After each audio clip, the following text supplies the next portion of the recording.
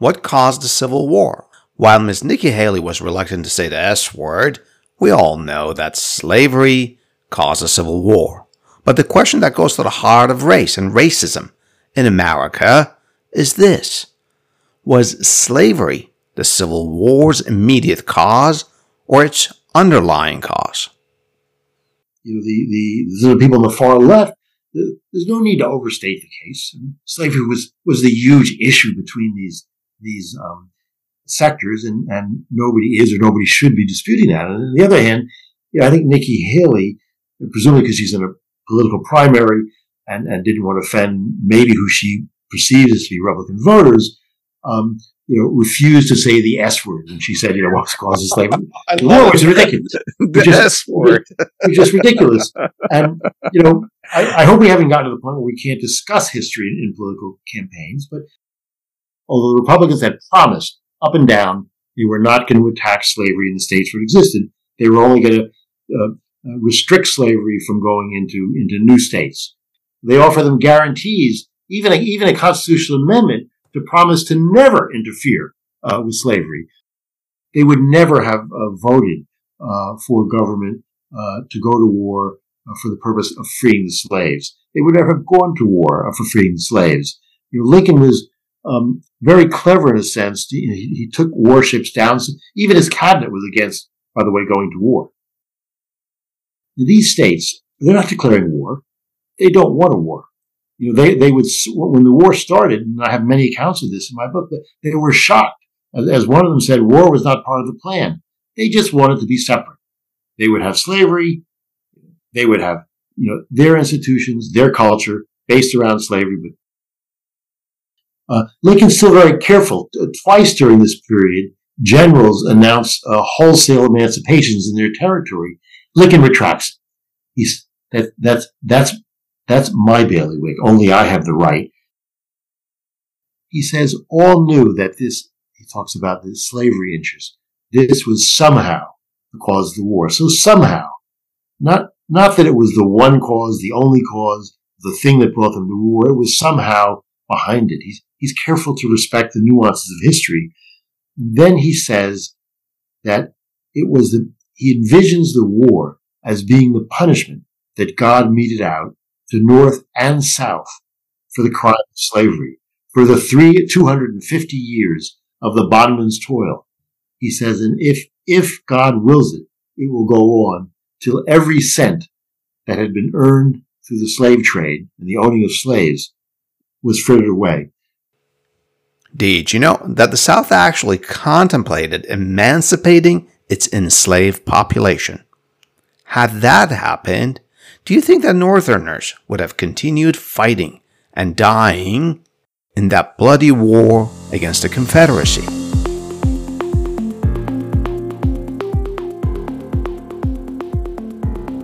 Hey there, News Peelers. Today is January 31st, 2024, and this is Adele, your host at the History Behind News podcast.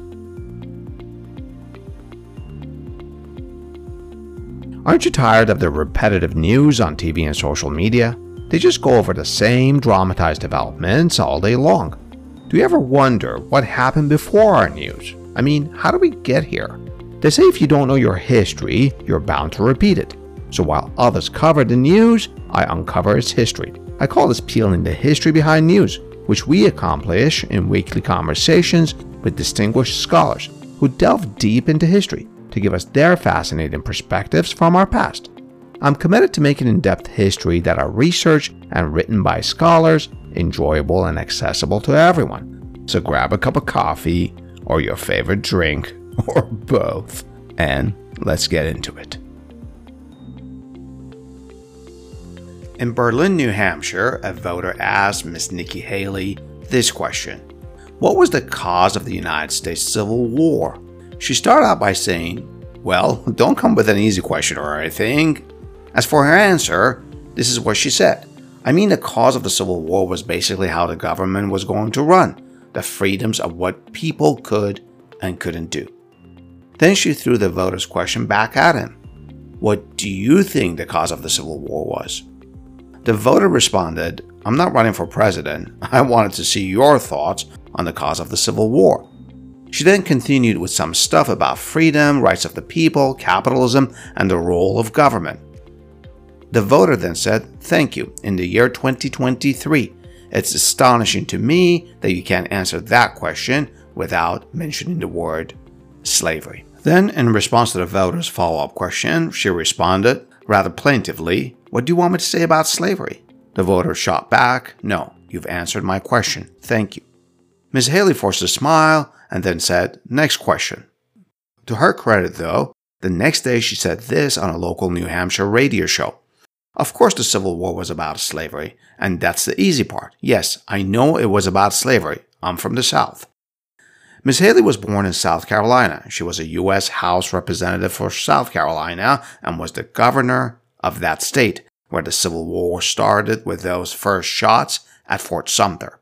At the opening, I said in this episode would look into whether slavery was the Civil War's immediate cause or its underlying cause. Well, aside from the fact that this makes for a great conversation about history, what does it really matter?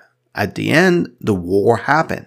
How does the distinction help us now, whether or not slavery was the underlying cause or the immediate cause of the Civil War? As it turns out, this distinction does really matter. It absolutely matters because history is not headline news. We can't and shouldn't dumb it down into a short sentence.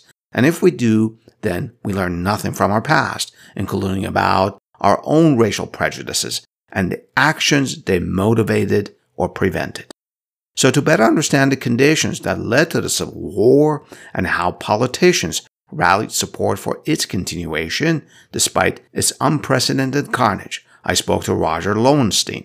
Mr. Lowenstein reported for the Wall Street Journal for more than a decade. He's a historian, and his writings about his books appear in the Wall Street Journal, Bloomberg, Fortune, the New York Times, Atlantic, the Washington Post, and many other publications. He has written several books, including New York Times bestsellers about different important personalities and periods in our country's history.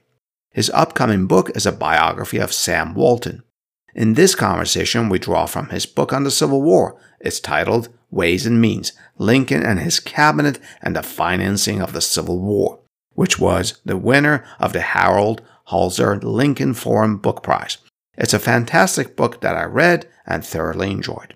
To learn more about Mr. Lowenstein, you can visit his homepage, the link for which is provided in the detailed caption of this episode. So, stay with me as Mr. Lowenstein and I peel the history behind this news.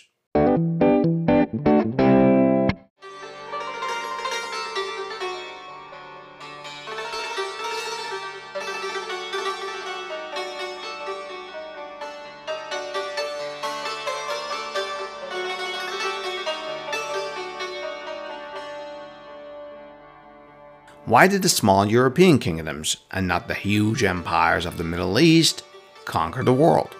But they also have a problem collecting taxes. In these enormous empires spread over a large area. So the Ottomans, for instance, collect much less in tax revenues than their European enemies, the Austro-Hungarians. And if Japan could catch up with the West, then why couldn't the countries of the Middle East, with their vast natural resources and young and able populations? Unlike the clergy in the Ottoman Empire would say, no printing press. The central government and these lords in Japan were divided. And so some of them were really willing to experiment. And they began experimenting. They experimented with different political institutions. They sought advice in the West, and they also sought Western learning. The goal was, let's bring in ideas and technology from the West, but keep the Westerners out. Just keep them under control. I spoke to Dr. Philip Hoffman about these important topics at Unraveling the Middle East podcast. Dr. Hoffman is a professor of business economics and history at Caltech. He's the author of Why Did Europe Conquer the World?, a book that we discussed. I've dropped a link for you to my conversation with Dr. Hoffman. Now, let's start our conversation with Mr. Lowenstein about what caused America's Civil War.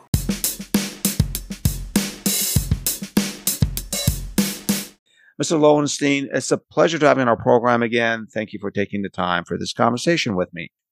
Did slavery cause the Civil War, or was slavery the underlying cause of the Civil War? I'm not trying to get cute with words here. I think there's a difference. Yeah. Well, Adele, first, it's great to be back on your show. And everyone wants to force this question into an 8-word soundbite. So let me just take a little more. Obviously, slavery was one of the main underlying causes of the war. There had been 10 years, more than 10 years of heated battles in Congress, Kansas-Nebraska Act, 8 Compromise of 1850, many of these battles between North and South over the issue of slavery. So this is brimming, it's simmering, it's heating up. When you get to the actual war itself, the shooting war that started in April of 1861, I think you have to look very carefully. So this is like almost a month after Lincoln becomes president. It's a month after Lincoln became president, and it's many years after the North and South have clearly been divided over slavery.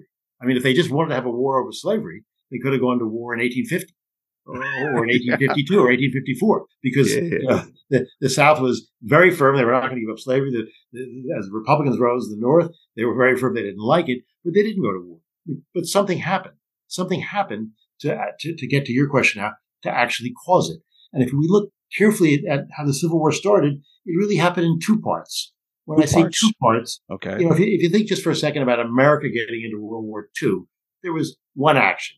There were underlying causes, but Japan bombed Pearl Harbor. The next day, FDR is in Congress. A day that will live in infamy. We're at war.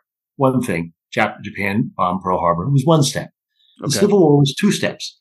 The first step is the South secedes. And it's not the whole South.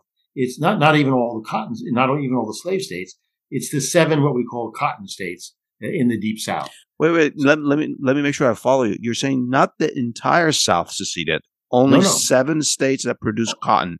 Only 7 states produced that were primarily cotton: South Carolina, Mississippi, Alabama, Louisiana, Georgia, and so on. So Arkansas, 7 of them. That began with South Carolina, Nikki Haley's state, of course. Mm-hmm. Of course, yeah. Paying close attention to the news. And South Carolina seceded in December of 1860. This is right after Lincoln was elected. And they seceded really because they were afraid that the incumbent Republicans were a very anti-slavery party. Although the Republicans had promised up and down they were not going to attack slavery in the states where it existed. They were only going to restrict slavery from going into new states, Kansas and the states further west. So what this means is that we're not going to attack the existence of slavery. We're going to prevent its expansion. That's right. And the Republicans said that again and again. Lincoln said that again and again. And as the southern cotton states begin to secede, Lincoln and the Republicans reinforce that. They offer them guarantees, even a constitutional amendment to promise to never interfere with slavery, which was not much of an offer because in Lincoln's mind, they didn't have the legal right. And the law was very important to Lincoln. The law is very important to Lincoln. They had the right. They didn't have the legal right to secede? Is that what you mean? No. They didn't have the right to tell the states what institutions they could have to abolish slavery. Yeah. They had the right in federal territories because they were federal, not to permit slavery there, but they didn't have the right. So they were not wiping out slavery. Meanwhile, the southern states are seceding, and there's no war. South Carolina secedes in December. But Buchanan says, in effect, and Horace Greeley, Aryan sisters go in peace. South Carolina is followed by Mississippi, by Louisiana, by the others I mentioned. I think all of those, the other 6, in January. Now, these states, they're not declaring war. They don't want a war. They would, when the war started, and I have many accounts of this in my book, they were shocked. As one of them said, war was not part of the plan. They just wanted to be separate. They would have slavery. they would have, their institutions, their culture based around slavery, but other differences as well, not industrial, more agrarian, many differences, and the North would be up there. Lincoln, however, has taken an oath or takes an oath on March 4th to defend the Constitution. And the Constitution, as he reads it, is protects all the states and protects them in one union. And he believes he's sworn to defend that union. So ultimately, and this is April, this is a month after he takes office, and it's November, December, January, February, March. It's about 4.5 months after the secession start. He sends ships down to Charleston Harbor, Fort Sumter, to reinforce a federal fort. And the South, the Confederacy, the now newly named nation of the Confederacy, seeing its territory invaded, fires, and the war starts. So why did the North send those ships? The North really provoked the war. The South did not want war. Lincoln provoked the war for what reason? And he said this again and again. And that reason is because the South has seceded. The South had violated the compact of the states to be one union. And he says repeatedly, and it's in every letter of the time that discusses it. I found a letter where someone's a soon-to-be soldier writes to his mother in Europe saying this war is not being fought over slavery. Now, everybody knows slavery is in the background, because what's the big difference between these two sides that are at war? The big difference is one of them has slave labor and one of them mostly doesn't. Although there are some, we should note, there are 4 slave states who never will secede and will fight, with the Union. But I'm sorry, you said 4 slave states did not secede and fought along the. Yeah, Kentucky, Missouri, Delaware, and Maryland. I mean, that's right. And after some skirmishing, it's not clear. Maryland at the beginning is very secessionist. It's very hot, but ultimately these four states remain with the Union. They're slave states. By the way, that's another evidence. There are slave states. What are they fighting for? They're certainly not fighting for emancipation because they're slave states. Mr. Lowenstein, I want to interrupt you, please, and get some perspective on what Lincoln was thinking, his point of view at that time. We're talking about 1860 and protecting the Union. I'm trying to understand for myself is if the word union was as important then as it is now to us. Well, it was very important to Lincoln for reasons I'll get to, but it was also very fraught. So why is it very important? Lincoln grows up for a few years in Kentucky, then Indiana, and then Illinois. He makes his business, which of course is law, but he's really a commercial lawyer. He's representing railroads. He's representing people with claims against railroads. Yeah. He's very involved. Before that, he clerks for a store, which goes bust, which fails. He has a number of other jobs. He's very involved in the commerce of the country. And, today, if you want to buy something, you go on Amazon and you buy it. But back then, there was no Amazon. There was no one currency. There weren't rivers to get you to big cities if you were in parts of the country like where Lincoln was.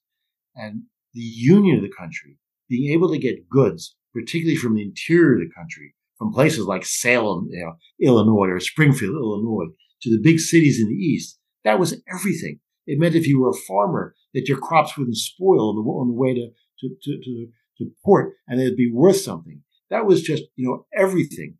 And to have any economic hope. And he always, when he talked about the strength of democracy, it was prosperity. And if the Union couldn't be prosperous, he always felt that would be it would be a failing. The American dream was hinged on its prosperity. And he felt they had to be a union. He gave a speech where he said, together as one country, we're connected to ports to every continent. From the West Coast, we can go to Asia. From the South, we can go to Latin America. From the East, we can go to Europe, of course. But if we separate, no one part of the country can access all of these, much less access each other. And Richard Hofstadter, the famous historian, said something. I'm paraphrasing, but essentially he said to Lincoln, the acid test of a democracy was economic, and he really felt that the Union would rise or fall on being a union. Now, he also realized, growing up in the states that he grew up in, and they were basically not abolitionist states. Kentucky was a slave state. Southern Illinois, where he came from, was had a lot of Kentuckians in it. They fled there. They were very not only anti-abolition.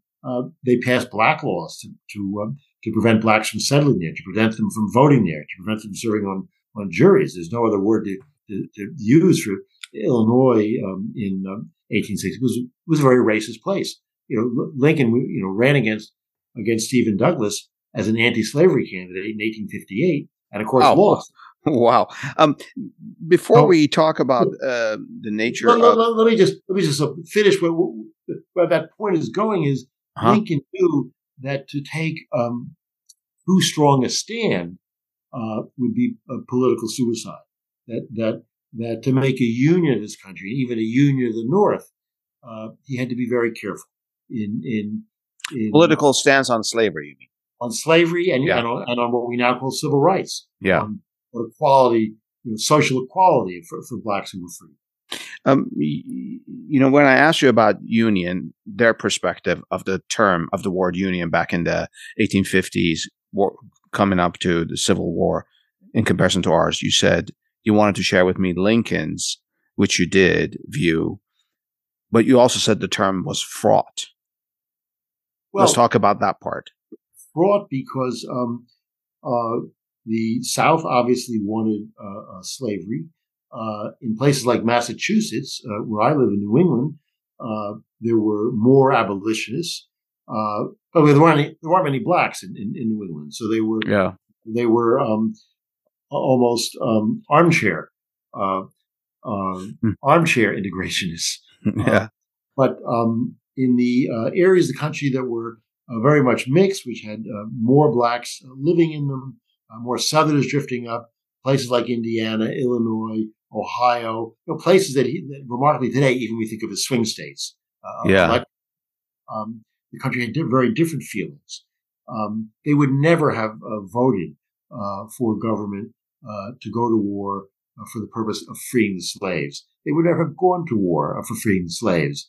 Lincoln was very clever in a sense. He took warships down. Even his cabinet was against, by the way, going to war. Even his own cabinet. But he was very clever. He took warships down there, just, he said, to reprovision. And when he was fired on, when the Union ships were fired on, that sort of raised the cry. Now we have to fight back. Honor meant a lot in the 19th century. And in effect, he furnished the excuse to go to war. But there wasn't really a sentiment in the South or in the North to go to war before it happened.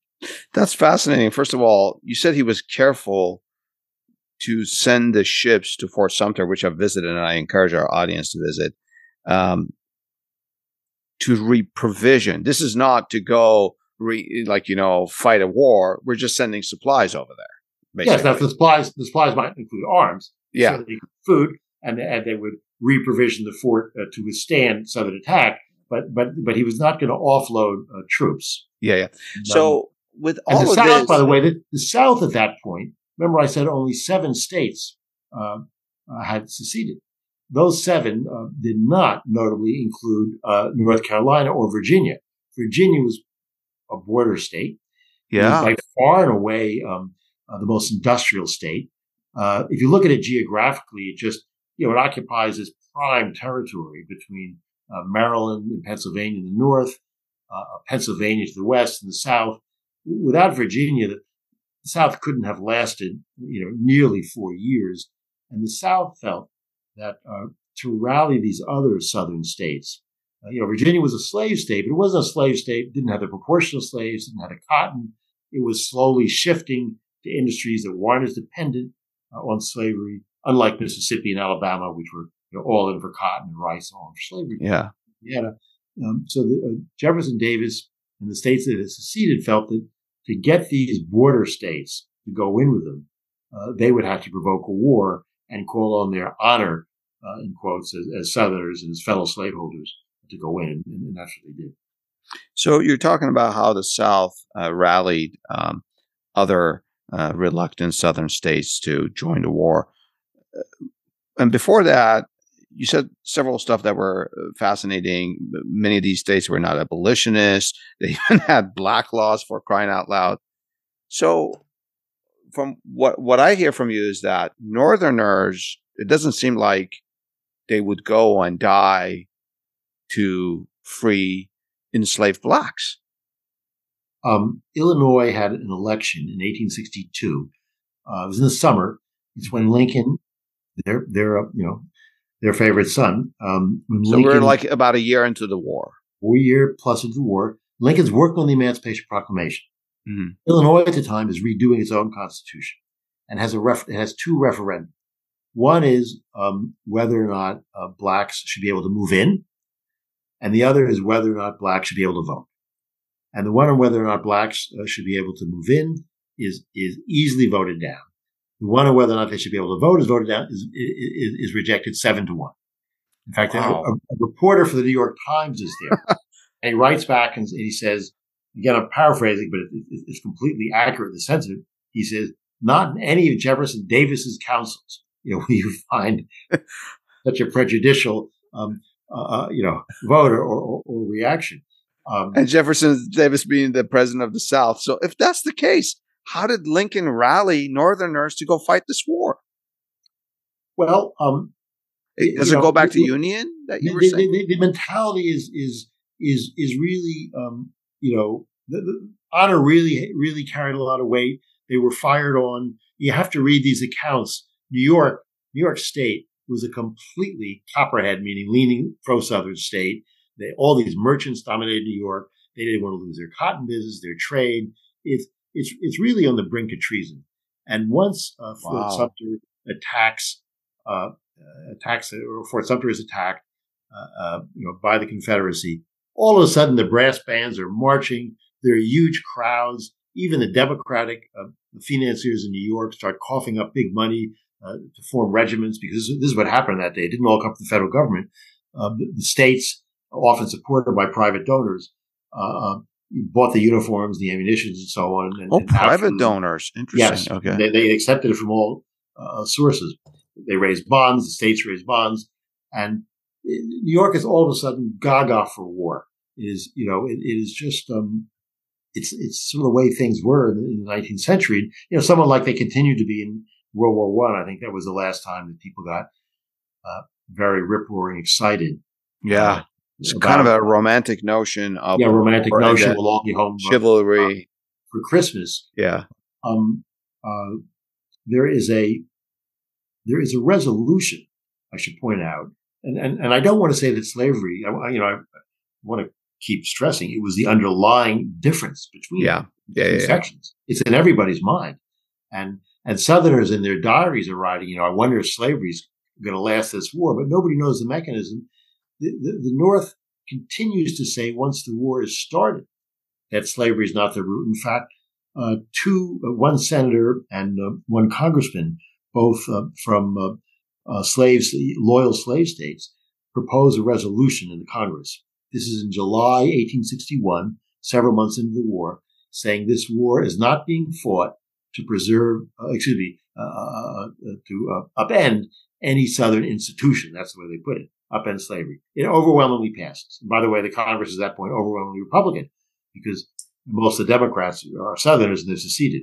So the Congress is on record as saying, we are not fighting this war to upend or to do anything about slavery. So, in fact, this is so emphatic that Horace Greeley, the famous journalist, gets so fed up.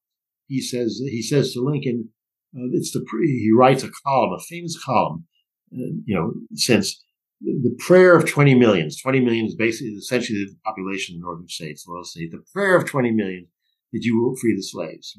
And I don't really think he was right. There was no majority of Northerners who felt that way. And Lincoln answers him back in very measured terms. He said, and there's no clear definition from Lincoln of his purposes in this. He said, if I could win this war, if I could preserve the Union by freeing no slaves, I would do it. And if I could preserve the Union by freeing every slave, I would do it. And if I could preserve the Union by freeing some slaves and not others, I would do it. And that Oh, is wow. basically the landscape, before the Emancipation Proclamation, which is now just several months away. And I just want you to consider one thought experiment until we get there, which is late in the war, when the South is desperate for men, they begin to consider emancipating the slaves. I just want you to consider this. So suppose they've been Wow. but let me just pose this thought experiment. Suppose they had been very forward thinking, and several months into the war, they say,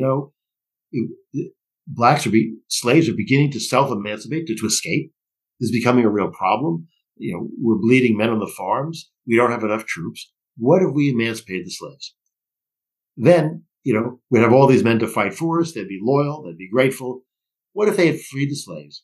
And Jefferson Davis had sent a telegram to Lincoln saying, the slaves are free now. If you're just fighting for slavery, you can put down your arms and we'll be two separate nations, but you don't have to fight. Well, no way. Lincoln's not going to stop fighting. Yeah, based on what you just shared with us, he would continue to fight. It's the Union. He's fighting to preserve the Union. Yeah. Now, things are going to evolve, and you'll ask me about that. Things are going to evolve. Yeah. In terms of what got us to this point, slavery is there absolutely underlying it. But it's not why the North goes to war. Interesting. We'll be back after a short break to talk about much of what we've been talking about so far. Evolution of Lincoln's stance on slavery. We'll be right back. What do Russia's oligarchs now have in common with the South's elite, the wealthy owners of huge plantations who enslaved blacks? What does Russia's oil now have in common with the South's cotton before and during the Civil War? The North was in a very similar situation.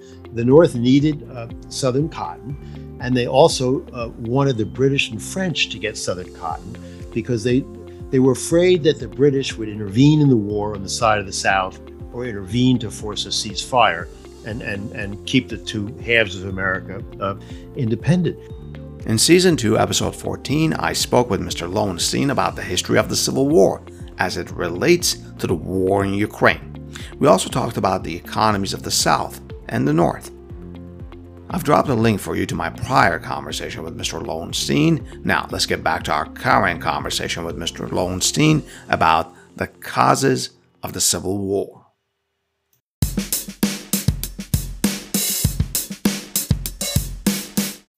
Mr. Lowenstein, we talked about Lincoln's view on slavery. What I'm wondering is, what was his personal and political journey to go to the Emancipation Proclamation? Lincoln is always personally offended by slavery, morally offended. He said things throughout his career. If slavery is not wrong, nothing is wrong. I mean, just things that you can't make up, that a lawyer didn't write for him. No consultant wrote it for him. Many of your listeners and viewers, I bet, have heard his quotation when he's taking a riverboat ride down the Mississippi River as a young man, and he sees a bunch of enslaved blacks, as he puts it, bound together like fish on a trot line. And he writes back. He's going with his dear friend Jonathan Speed. He writes to Speed's sister of the journey, and he says, "This just torments me." He writes that sometime after the sight of these human beings being treated this way, and he makes statements throughout his political emergence in the 1850s that slavery is wrong, is morally wrong. We all know it's wrong. What he doesn't do is call for abolition because, as I referred to at the top of the show, he doesn't believe he has the legal right. A word on Lincoln and the law. He grows up in this era of lynchings, of mob violence. And to Lincoln, none of us, no societies are that far from the mob. And there's only one thing that protects us from mob rule. It's the law. And he says, even if a law is unwise, better that we adhere to it religiously and work to change it. Otherwise, how much better are we than any dictatorship or savages, or as they would refer to them then, or whatever. So you have to be law abiding. So he's not an abolitionist. And because of the overriding race prejudice in the areas of the country he grows up, he refuses to advocate for what we would now call civil rights, for social equality, and at the beginning of his career, even for voting for blacks. Although he'll migrate quite a lot, and you'll in terms of his personal feelings, what type of man he was. Frederick Douglass once said, before the Emancipation Proclamation, a blind man could see where his heart is. And when he goes to meet Lincoln in the White House, Lincoln's the first president who ever takes in African American visitors to the Oval Office. Douglass said he was the first great man who did not remind me of the difference of color. And Sojourner Truth, the woman activist for abolition, escaped slave herself in childhood, she talks about the great cordiality and kindness shown to her. This phrase is important, by that great and good man. So great because he's doing great things, but also good. I think it's a very well chosen phrase. Because you could be a great man, do great things for your country, but also be cruel, right? Right, or not ever see blacks in the White House. Yeah. Treated them with contempt. He was great, and he was also good. And we can ask ourselves which is more important. But he had both. As the war goes on, he increasingly looks for something that can mobilize the North. The North is not doing very well. It's losing more than its share of battles. He's changing generals. He's if you read his correspondence, he just can't find a general, even to fight the war. McClellan, the boy wonder, doesn't want to get his troops dirty. And the general that wouldn't fight. Lincoln at one point is so despairing. He says, "If you won't use your army, I'd like to borrow it. And I'll fight with it." He's a sense of humor, but it's despairing. And he increasingly begins to attack slavery around the edges. In April of 1862, the Congress passes with Lincoln's signature abolition in the emancipation, I should say, in the District of Columbia, federal territory. So that doesn't violate any constitutional provision. It's with compensation, so it's very mild in the sense they don't want to cheat slaveholders. They pass 2 confiscation acts in Congress, which Lincoln signs, which give the North the right to sue for property of Confederate leaders, including property and slaves. That's very hard to effect these. They don't actually lead to any actual blacks being emancipated, and blacks begin to flee in larger numbers to Union lines. Lincoln's still very careful. Twice during this period, generals announce wholesale emancipations in their territory. Lincoln retracts it. That's my bailiwick. Only I have the right. But he's very careful when he does this to say to General Fremont, the second one of them. He doesn't say that he's opposed to emancipation. He just says, "I will pick the time and I will pick the place." So you see, he's evolving. He needs something that will energize the Northern troops. He also realizes, as he's being told, without the slaves, who's going to grow the crops in the Southern fields? If the slaves continue to come north, the North will have all these added men to enlist in their army, which they will do, 200,000 nearly, ultimately. So Lincoln begins to think of emancipation as a necessity for the war, as part of his purpose. Remember, his purpose being emancipation. And that's really... His purpose being to preserve the Union. Preserve the Union. Yeah. Means winning the war. Yeah. And that's what leads him to the Emancipation Proclamation. Now, the Emancipation Proclamation, which is issued in 2 steps, one in September 1862, it's just issued as a threat. It says, to any states that remain in rebellion, I declare your slaves forever free come January 1. So again, his purpose is to end the rebellion. to bring them back to the Union. If Georgia had said at that point, okay, you win, we're coming back in the Union, the Emancipation Proclamation will not affect slaves in Georgia. And Wow. in fact, it does not affect and will not affect slaves in Maryland, because Maryland is not rebelling.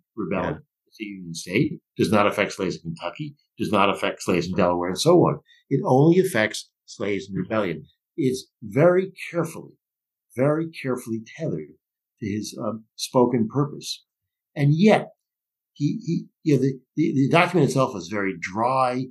It's almost bloodless. All of his great speeches, Gettysburg Address, the second inaugural, first inaugural. There are just so many of them. This is not among them. But having put pen to paper, he realizes, and I think issuing the proclamation itself on January 1 is part of his journey towards realizing that whatever the initial cause, this war is taking on a larger goal now, because he says to a lawyer who's with him at the time, or visits him shortly after, if my name ever goes in the history books, it will be for this one act. My name ever goes into the history books, it will be for this one act.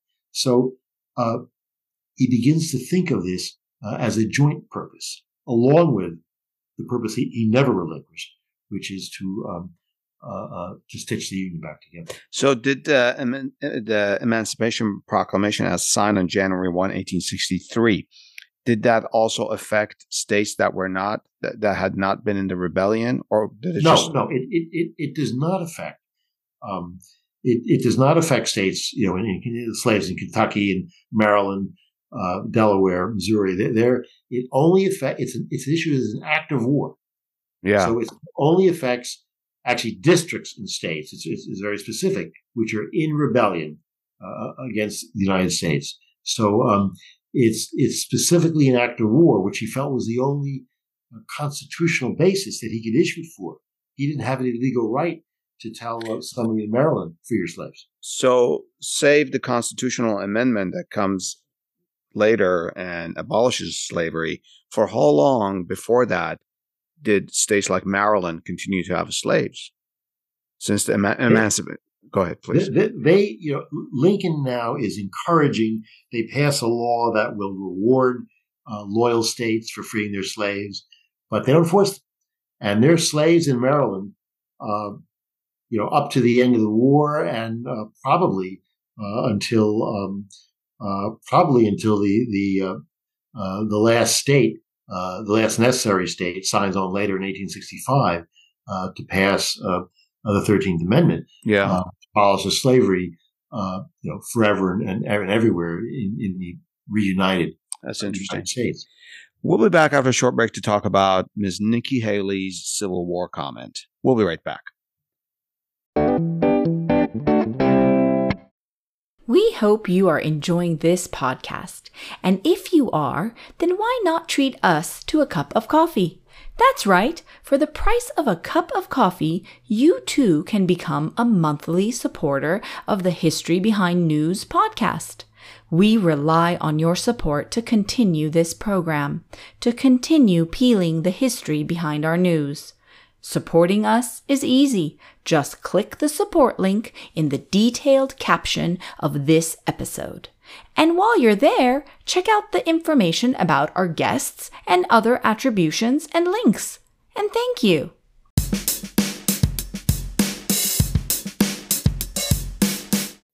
Mr. Lowenstein, during the break, you and I were talking about President Lincoln's second inaugural address and sort of his own evolution. I'd love for you to share that with our audience, please. So one thing that happens to Lincoln during the war is he's in increasing pain over the numbers of lives lost. This is just an horrific bloodletting. He feels personally just he's mortified by it. He says at one point in a speech in Philadelphia, he fears that the heavens are wreathed in black. Wow. And he begins to look for as human beings do, there must be some purpose. There must be some higher purpose.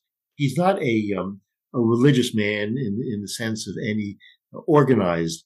Of course, he's Protestant, but he was not a big churchgoer. Was not affiliated with a particular church. Mm-hmm. But he begins to speak of the purposes of the Almighty,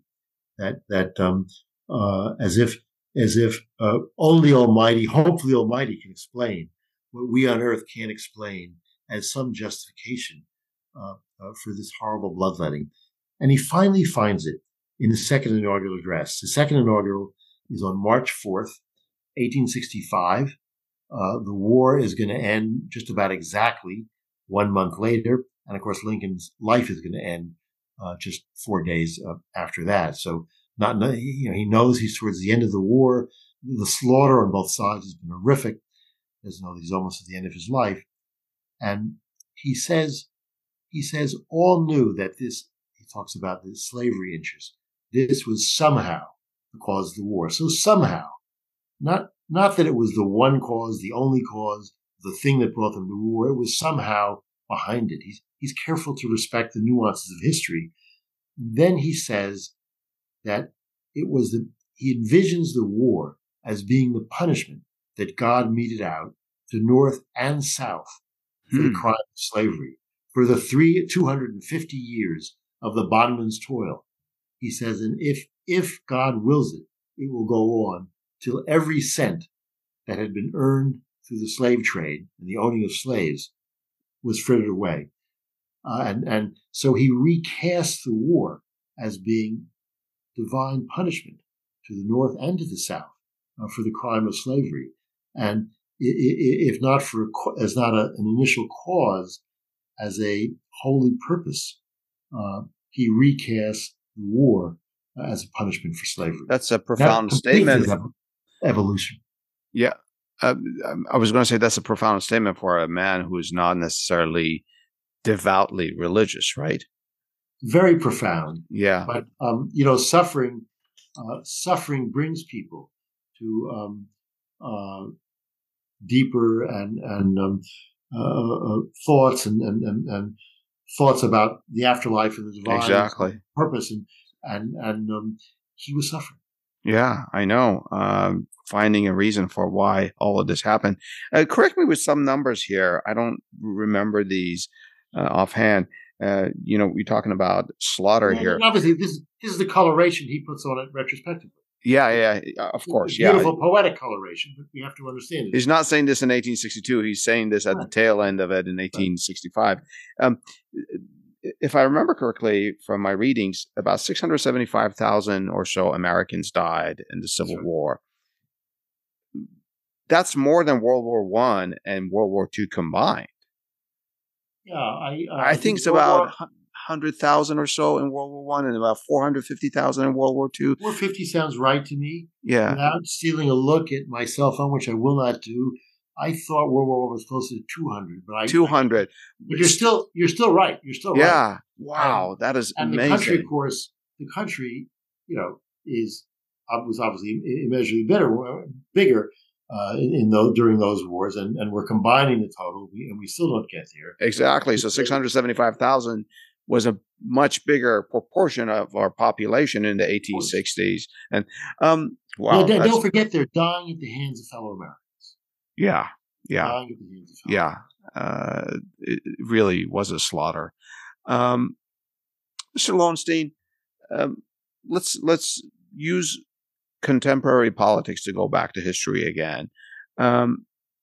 Ms. Nikki Haley recently said that the Civil War was about basically how the government was going to run.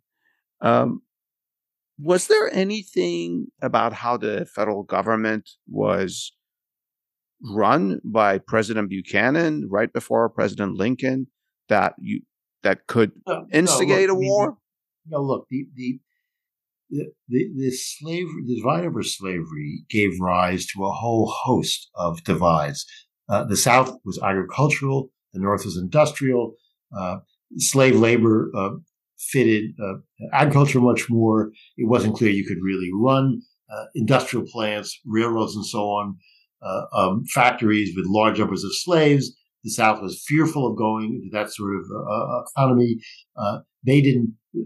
they were not anxious they were not eager to have a public education. They thought, Wow. their a quotation in my book from a Virginian in the 1600s saying, we don't want, I don't want public education here for hundreds of years. We hope they never come here. They thought it would poison minds of young Southerners, and particularly poor whites. Yeah. They were desperate to preserve the fiction that slavery was good for everybody, even the slaves themselves, but particularly the poor whites who they knew they would have to call on to defend slavery someday if it ever came to that. So there were all sorts of the Southern society was much less equal in the sense that we use equality or inequality today. They had slave owners and non-slave owners, whereas the North. What was the percentage? Do we have any numbers? Yeah. We have 80% of the whites down south did not own slaves. Huh. And only 80%. Yes, and only 5% of Southerners were big slaveholders. So, if you discount the ones who had maybe a slave or two to help with a garden out back or something, to have a plantation, 1 out of 20, what we think of with the Gone with the Wind, the Rhett Butler type mansion. So they really needed the support. The aristocracy really needed the support of lowly, lower class whites to support them in any conflict. To answer your question, there were all sorts of differences in society that the difference over slavery informed. The North tried to pass a bunch of bills for a Homestead Act. For instance, was one of them where the government would give land, if you'd farm it for 5 years. They wanted to fill the territories with this. South didn't want that. They wanted to fill those territories with slaves. So the divide over slavery kept the Congress from passing a Homestead Act. Same thing. They wanted to expand their cotton plantations, essentially, geographically. Exactly. Same thing. The North wanted to pass what became the Moral Land Grant Act to form colleges on federal lands. They wanted to pass a Department of Agriculture. Jefferson Davis, to help farmers, the South was mortally afraid of any expanded federal government because, as one Southerner said in the 1830s, he said, a government that builds canals can more easily emancipate. We don't want a strong federal government. Once they start doing things, they're going to go to where we don't want them to go. So there were differences in the conception of government, what government could do, what government should do, but that had nothing to do with what happened in the immediate cause in 1861. I think was the one we discussed. Mr. Lowenstein, you and I talked about a year ago about your book, Ways and Means, and I'll provide a link for our listeners to listen to that episode. I've read your book, and the reason I bring it up is now that you bring up poor white Southerners, it reminds me of your book. Reading your book, it was about economy and how the North and the South tried to finance the war.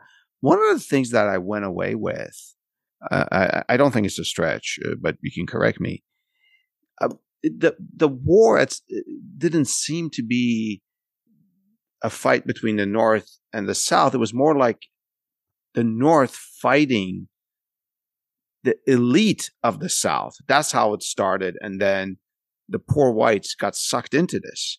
Because as I read your book, the poor whites were doing really badly in their lives. They were doing really, really badly. It was really a war, I think, between two different types of civilizations. One of them was more what we would call middle class. They had town squares and village meetings. They had public facilities, libraries, lyceums, and so on. What's a lyceum? I don't know what lyceum was a place where speakers would go. Lincoln would speak at the Springfield Lyceum and so on. Oh, okay. They had a sense of community, and in the town square, around the town. They shared information about crops with each other, and so on. There was a sense of civic society in these little towns in New England, Pennsylvania, New York, and so on.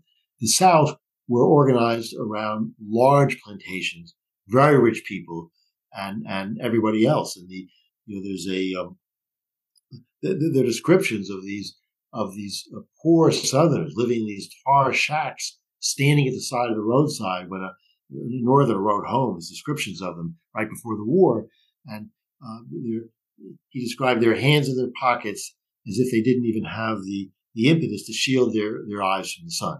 They were that backward. There was no industrial progress.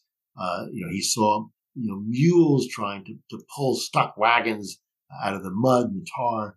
It was just a backward society. And the South was really afraid of progress because progress could mean ultimately emancipation. The South was petrified. The Southern leaders, secession came wholly from the slave owners. It was their project. They controlled the legislatures. Almost none of the states had referendums. They didn't want it to go to a popular vote. And in the correspondence between the leaders, they said it will never pass. A very interesting comment from a man named Mr. Brown, governor of Georgia, right around the time of secession. And he said, the poor man's best government is slavery. The poor man's best government is slavery. So not roads, not railroads, not an act to bring colleges to the people, not a Homestead Act so they can have land to farm, education, all the things that Lincoln wanted to bring. What he meant was, if we have slavery, you, the poor whites, are at least one rung up above the bottom. That's what we're offering you. The poor man's best government is slavery.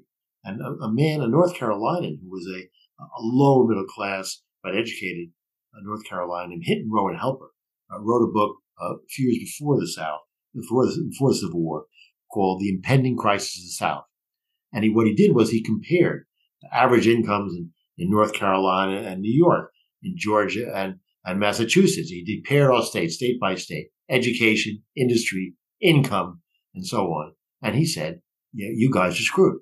You, the poor whites, you're getting a bad deal here. This is a government, an aristocratic government. It's not working for you. It's working for themselves. This slave society, not only doesn't it work for the blacks, but his audience didn't much care about that. It doesn't work for the 80% of whites who didn't own slaves. The book was banned across the South. I bet it caused a tremendous uproar. And in fact, there was a huge fight because when John Sherman of Ohio was nominated to be Speaker of the House before the war, and Southerners were still in the House. Is this General Sherman's brother? This is General Sherman's brother. Yeah. But John Sherman had been in a list of representatives who would endorse the book. I'm sure he never read it. He was not particularly liberal on race relations, but there was a fight for nearly 6 months, and then finally they just couldn't get his nomination to, because anyone who would endorse this book, whether he read it or not, was persona non grata Southerners. But this book got really at their weak spot. Much more than critiques. There were plenty of critiques, and I go through some of them from Northerners of the Southern Society. But to have one of their own, saying, "You're betraying us. You're betraying us," this really got it at their weak spot. So, had they held some sort of referendum, do you think poor Southerners would have voted against going to war?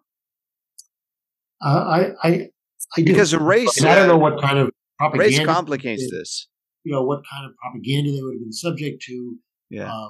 How free the balloting would have been. Yeah. And so on. We saw that happen in elections in the South in a latter period regarding African Americans, but they had no economic interest in it. Now, would they have been deluded? Once the shooting started, it was different, because then the aristocrats were able to convince Johnny Reb, well, you're fighting, for the honor of the South, for your own territory, people, and so on. Yeah, that changed that game. But would they have realized it is a hard question. But they really had no economic interest. In fact, in areas that were not deep South states, for instance, in North Carolina, there was a tremendous amount of resistance to the wars that went on. And there were areas of North Carolina backwoods that were basically in virtual rebellion to the Confederacy. Rebellion that the Confederate Army didn't dare go into. I mean, they were in tacit rebellion, and there were letters back and forth between the governor and various people say you have to get your people in line. What you're doing is you're an insurrection against the insurrection. Wow. Because they felt they were being starved and for what end, they began to say, so they began to have trouble, particularly backwoods areas, mountain areas. Not the low-lying deltas Yeah. where there were huge cotton crops, where slavery was so much a part of the economy. Yeah, wow, that's interesting. Let's take a break here. Stay with me and Mr. Lowenstein as we get into the perspective. The History Behind News podcast is available on all your favorite podcast platforms. Of course, we love your reviews and ratings of our podcast, especially on Apple and Spotify. And remember, don't keep us to yourself. Tell a friend about the History Behind News podcast.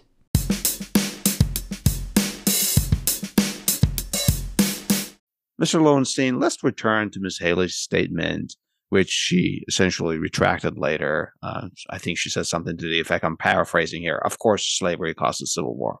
That's my interest is not to talk about that. In your January 2nd newsletter on Substack, which I subscribe to and love, you had this this line, quote, "If the causes of great events could be fitted into single sentences, we would not need history books," unquote. So, yeah, how do we communicate the complexities of histories nowadays? Very self-serving since I read history books. But I think Republicans, but also some Democrats, particularly in the far left, have gotten themselves in sort of an unnecessary bind or war of sound bites. So what Nikki Haley is, there's sort of two extreme views. And one of them, I think, was represented in the New York Times' 1619 Project, where they basically said anything that happened in American history was due to slavery. I mean, that's a paraphrase, but it's a pretty faithful paraphrase. Mm-hmm. And that's obviously not true. I mean, Thomas Edison invented the light bulb. It doesn't have anything to do with slavery. I mean, I don't want to make a whole show about that. And there were many other divisions that divided North and South, as we talked about, sort of all these other economic divisions. And there was this whole issue of preserving the Union, which was the immediate reason why Lincoln and the North went to war. But that doesn't mean, so I think, the sort of people on the far left, there's no need to overstate the case. Slavery was the huge issue between these sectors, and nobody is or nobody should be disputing that. And on the other hand, I think Nikki Haley, presumably because she's in a political primary and didn't want to offend maybe who she perceives as to be Republican voters, refused to say the S word. And she said, what causes slavery? I love it. It's ridiculous. The S word. It's just ridiculous. And, I hope we haven't gotten to the point where we can't discuss history in political campaigns. But if politicians want to wade in, then there's no need to have to do it in a soundbite. And hopefully, whoever they're talking to will quote them or air them at some length. History can be complicated, and we learn from its complexity. It's rich, and we shouldn't shy away. I remember I said the Civil War was really two steps. The South seceded, and that was because of the fear that the Republicans were too harsh on slavery, and the North went to war to preserve the Union. Yeah, those are different, and if you try to oversimplify things, then you sacrifice a good deal of accuracy and understanding. And let me ask you a bigger question about our country. I often hear this from other scholars. They talk about even countries that are oppressed, such as the Middle East.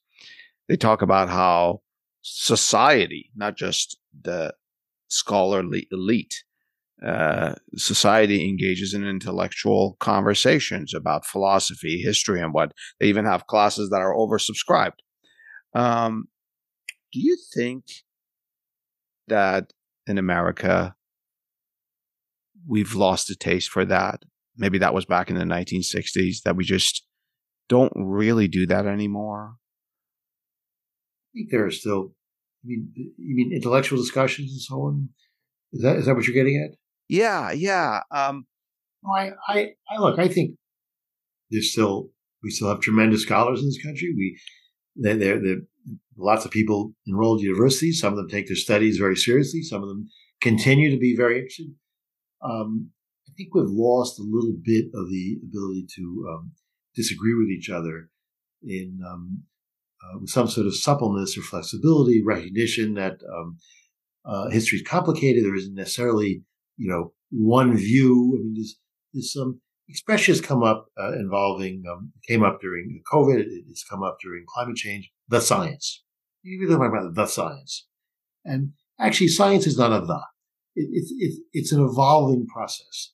If you talk to a scientist about how they think about things, there's a hypothesis. They go with it. After a while, someone has another hypothesis, and it keeps adjusting. I mean, after all, Einstein proved Newton wrong, and Einstein, part of Einstein's theory now, quantum theory has replaced part of Einstein. Yeah, I don't want to lose all of our readers with quantum physics. Yeah, and lose myself too. But when we tend to think of, we think back to the pandemic, the CD was continuously saying, we think this, and then some weeks later, some months later, findings changed. We knew more. We were 2 months into the pandemic, then 6. But that's a good thing. That's not a bad thing. That's a good thing. That's a good thing. But when you say the science, as if it's the Talmud or the Bible, there's only one Bible. There's only one Old Testament. There's only one New Testament. It'll never change. It's immutable, and that's immutable. You can't argue with that. Their interpretation could change. Yes, science is not immutable, and if you think about it as immutable, then people become more rigid and inflexible. And I think I just use the example of science. Yeah. I think that's entered into too many discussions. And that's why, Thanksgiving used to be an easy time for families. And now it's like, well, Uncle Joe's coming and Aunt Sarah, they don't get along. We better, politically. Yeah. That's interesting. Mr. Lowenstein, thank you so much for educating me and our listeners. And to our listeners, if you know of any history that could provide more perspective from the past on this subject, please share it with us and tell us what's your perspective. Thanks very much. Del, always my pleasure.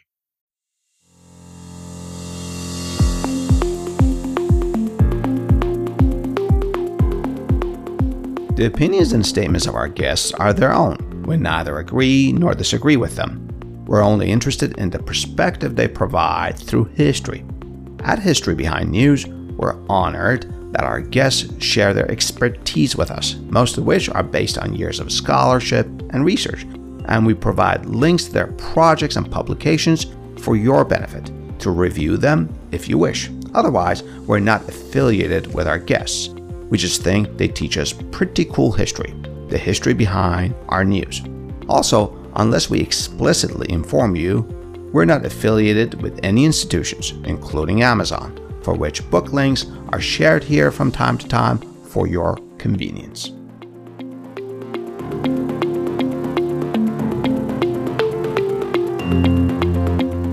Finally, as a reminder, we don't do news here at History Behind News. We peel the news for the history behind it. And our mission is not to provide a complete account and analysis of the past, rather is to highlight some issues and incidents in our history that may poke and prod your discerning minds into seeking some perspective for our news. And if you disagree with our take on history, well then, it means we've succeeded in getting you to think about the history behind news. And of course, share your thoughts with me by leaving your comments on Twitter or sending an email to adele@historybehindnews.com. I love to hear from you. I love to learn from you. Until next time, this is Adele with History Behind News, a history podcast for our news.